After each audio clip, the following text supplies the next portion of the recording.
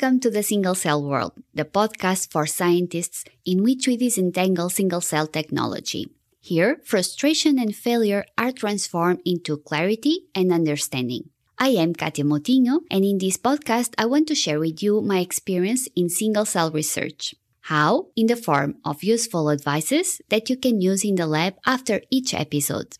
Ready to learn? Let's start. Welcome to another episode of this podcast. I hope everything is good on your side. Today, I will share with you the answers to certain questions that were made during my scientific consultation. And the first is related with data analysis. Yes, you already know that I'm not an expert on data analysis, but I can answer to this one, or I answered to this one. The question was, can I put together sequencing data that comes from a 3' RNA-seq droplet-based experiment and sequencing data that also comes from a 3' RNA sequencing experiment, but this one a picowell-based method? And after I have all this data together, can I analyze it as one data set? My opinion is no. If you are a bioinformatician, maybe you will not agree with me, and it's okay if you don't. But listen to my arguments. Let's say, to make it simple, that we have one sample that we will split in two. So we will have two samples. These two samples, they have cells in suspension. The path that these two samples will go until we get our libraries to sequence, it's different. So now let's imagine that we are the two samples, and our goal is to get inside a pool, a water pool. I am the sample that is going to use the droplet-based method to get into the pool, and you will be the sample that will use the picowell-based method. So me, the sample that will go through the droplet-based method. First, I will need to enter in an aqua slide. That, by the way, is very narrow. So I will need to force myself into it, inside of it. After, I will need to slide down and finally enter in the pool. You will be using the picowell-based method to get into the pool. Basically, what you will need to do is you stand at the side of the pool and you will jump into it. Think now that this is what will happen to the cells. In the first method, they will suffer forces to enter into a small or very narrow channel.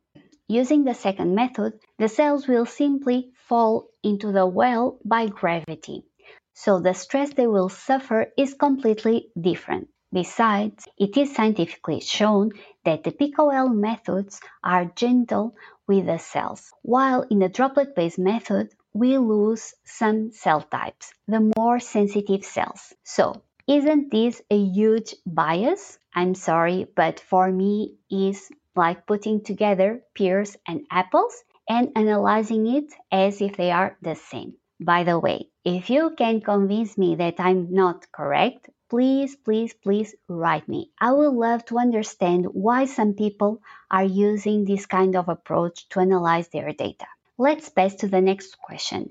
This question was done on spot while the person was doing the experiment. And the question was, I have cryopreserved cells that I thaw now, and I see that I have 50% of them dead. Can I do nuclear extraction and continue my multiome experiment? The first idea that crossed my mind was no. You need to do the nuclear extraction right away without thawing the cells, because now the transcriptome is completely changed. However, instead of saying this, what I asked was, okay, is this a unique sample? And yes, it was. So this person had two options, or doing the experiment or losing the information of this sample forever because the sample was unique. What I did was to inform the person that there were risks, and risks like, for example, losing the money, arrive to the end of the experiment and see that the data were not good, or get results, but results that don't represent what is happening with those cells in natural conditions. With this information, the researcher did an informed decision. Also, he decided to move on. In this situation, I think I will do the same. Also, my advice for this researcher and for everyone that is using a multiome kit like the one from 10x Genomics, my advice was first prepare the cDNA, check the QCs if it's good, then the library, also check the QCs, and sequence. If the data seems okay, go back and prepare the library for the chromatin. Okay? Like this, we are not spending time and money for nothing. Because if something went wrong and something is degraded, of course, we will see that on the RNA. In the DNA, it's more difficult because the DNA is not degraded so fast. The next question is related with sequencing. In this case, Illumina sequencing. The question was, can I decrease the sequencing length of read2 for a single-cell gene expression assay from 10x Genomics? My answer was no. Please follow the guidelines of the manufacturers for sequencing. Yes, I understand I did it myself, and if I return to the lab, I will do it. I always try to see ways to save some money, right? We all do that, but the sequencing conditions is not something that we can play with because it's really crucial. We can get sequences, but if they are not good quality, we will not get any data. So for read2, the recommendation is between 90 and 91 cycles. If we use less, and again, I can understand why, what will happen? That maybe we will not have enough sequence information for mapping our reads to the reference transcriptome. And this can be a huge problem. It means that our experiment maybe went very, very well, perfect, but then we don't have enough information of the sequences. Basically, there will be missing some letters, and we don't want this to happen. So make sure you are using the recommended conditions for sequencing.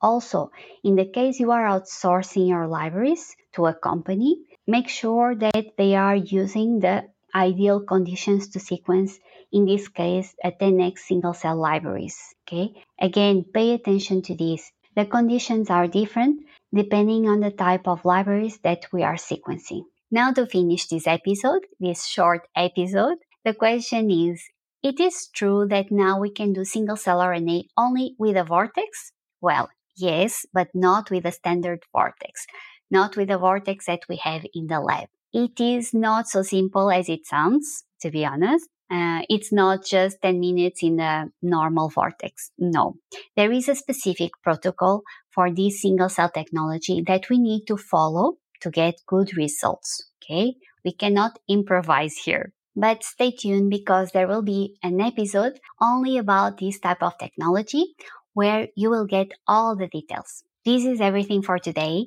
Thank you so much for listening to me. And don't forget that next week I will be live in a live episode on LinkedIn this time. I will announce it today in the social media. Today or tomorrow? Maybe tomorrow.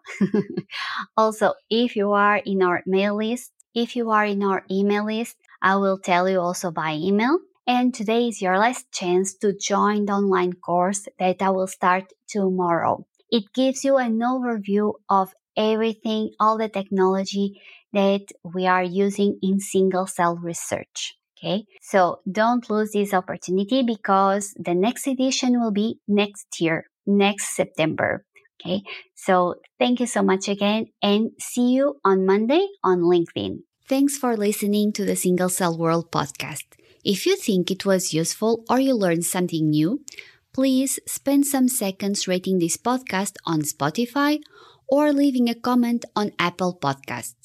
It will make me super, super happy. For more tips or advice, follow me in Instagram or Twitter @SingleCellWorld or simply subscribe our website or blog at www.thesinglecellworld.com. Well, I will wait for you next Monday with a new episode.